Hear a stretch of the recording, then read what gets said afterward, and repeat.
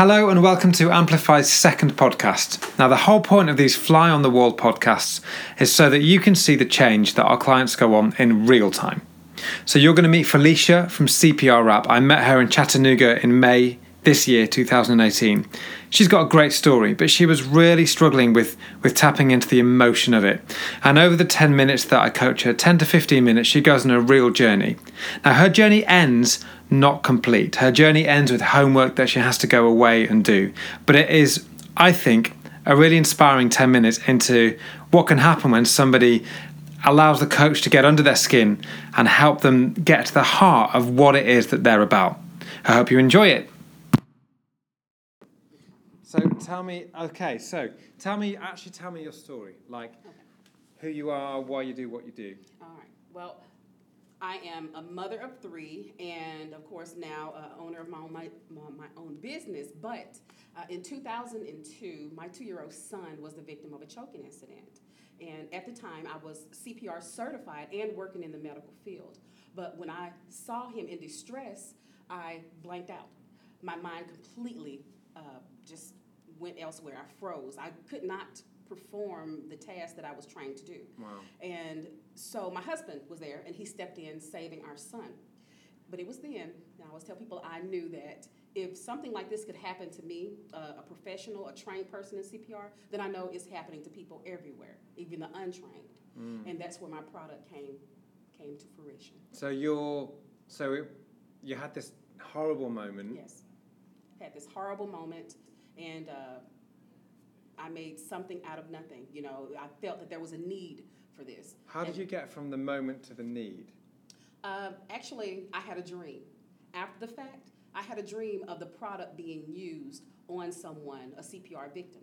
And so you saw the product in the dream? I saw the product in my dream, woke up, because I'm a serial inventor. I tell people that I am an inventor, that I also procrastinate. So I never follow through. But this time, I did. And I traced what I could remember on a sheet of paper, and there it is.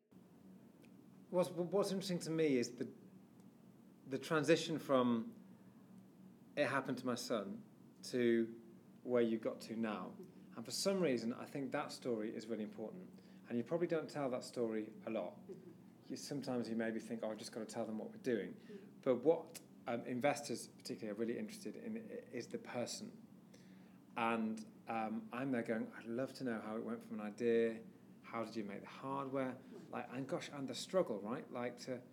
Because you've never, you yourself said you've never actually done anything. You've had loads of ideas, but you've never actually done it. Follow through, exactly. What made you follow through? Oh, I don't know if it was something innate in me, but I just could not stop thinking about it. You know, I put 110% in everything that I do.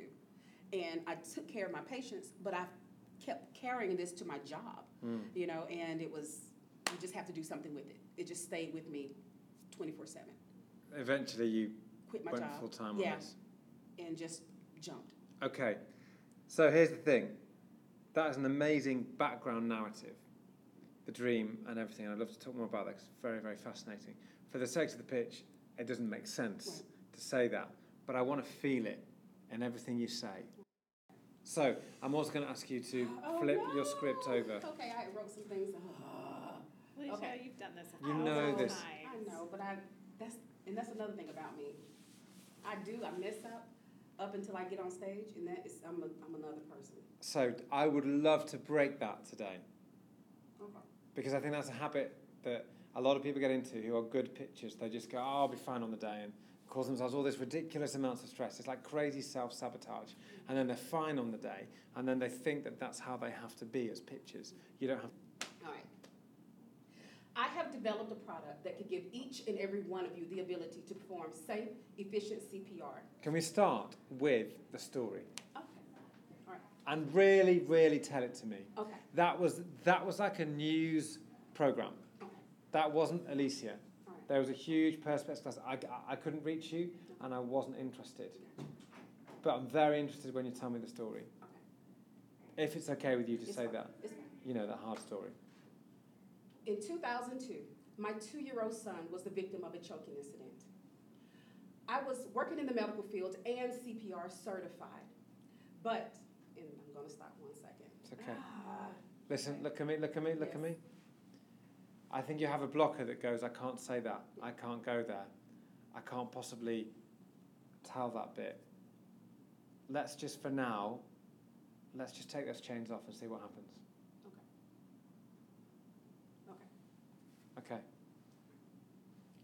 In 2002, my 2-year-old son was the victim of a choking incident.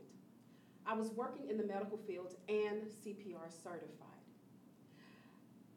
It was one beautiful day. No. I don't know, why am I doing this?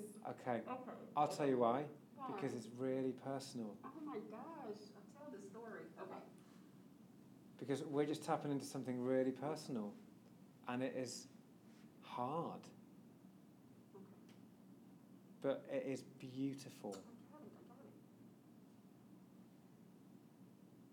Okay. In 2002, my 2-year-old son was the victim of a choking incident. I was working in the medical field and CPR certified, but when it came time for me to do what I was trained to do, I froze. Thankfully, my husband stepped in, saving our son. But I knew if something like this could happen to me, then I know that it's happening to people everywhere. Now keep the emotion, keep the rawness as you now talk about your product. Don't go into TV presenter, keep going. And it is. According to the American Heart Association, more than 350,000 out-of-hospital sudden cardiac arrests occur every year, with 92% of those people dying even before they reach the hospital. Hello, my name is Felicia Jackson, and I am the inventor and owner of CPR Wrap, a disposable CPR template that empowers any lay responder to perform safe and efficient CPR. Okay, so let's rewind. And if I'm going to be really honest with you, and I don't normally go this deep, Okay. I can't imagine what that must have felt like. And perhaps even the shame that you must have felt that I say that, yeah. you couldn't do that. Yeah. And therefore to relive a story, and I don't mean relive, but to retell a story with emotion and picture and all of that, as you do wonderfully well, is to kind of have to tap into that and to have to recognise again that moment that was so hard for you, and where the product came out of was a moment of hardship. And I want to feel that hardship that gives birth to this product. And then you can say all the facts and the stats, but then you've got me. Because I'm with you. So one more time, just for time, let's do that again. Can I make a comment? Yes. I think it's that you didn't want this to happen to anyone else. Right. You Yeah. didn't want to experience it again yourself, and you also didn't want it to happen to anyone else. Yeah. That feeling of helplessness. Which is why you made... Which is why you made. Which makes sense why you're giving the stats, because I'm like, okay, so you're not just giving me stats, you're giving me stats because I think you're telling me that you can fix the problem. Right. But 92% of people are in your situation and can't do anything. Yeah, you see, so that's what thank I you. don't want someone else to have to live Live what I had. with what I could have had to live with. Yeah. I didn't have to live with it, Yeah. but 92% of people do. Yeah. Okay. That is powerful. And you carry that well, but we just need to dig in deep. One more time, because the time's nearly out. Okay. All right. Do you want me to put that into it, or just go? Yeah, with it? just go with the flow. But that whole thing of I don't want people to have to live with that I had to live with. Okay. So I've created this thing, and 92%, and so you're just constantly referring back to it. Okay. Just we'll play around with it. You got to tomorrow to really land Yeah. it. Okay. Okay, let's do this. All right. In 2002, my 2-year-old son was the victim of a choking incident. Keep it real. I was working in the medical field and CPR certified. But when it came time for me to perform CPR, I froze. I completely forgot what to do. Thankfully, my husband was there and was able to save our son. But it was then that I knew if something like this could happen to me, then I know that it is happening to people everywhere. And it is. For a long time, well, Yeah. yeah. So then tell me what happened before you give me the stats. Tell me what you did. Okay. And don't do the dream thing. Okay. No, but it's that kind of. Right. I can't pull it out my head. Why am I having You know what we're going to do? We're going to pause. And you're going to come back and we're going to do part 2. Okay. because you've learned the script. So practice makes permanent, not always perfect. Right. You've learned the script a certain way, which means that in your head's going, I can't talk about this thing. I've got to go and do the TV advert thing. But you can. I'd love you to take a walk around the block Okay. and think about how to link it. Okay. This is what we want to feel. That was awful. Mm-hmm. You ended up creating a product out of that problem because you thought, because something in you wouldn't let up. That wasn't just a moment that you went, phew, my gosh, that won't happen again.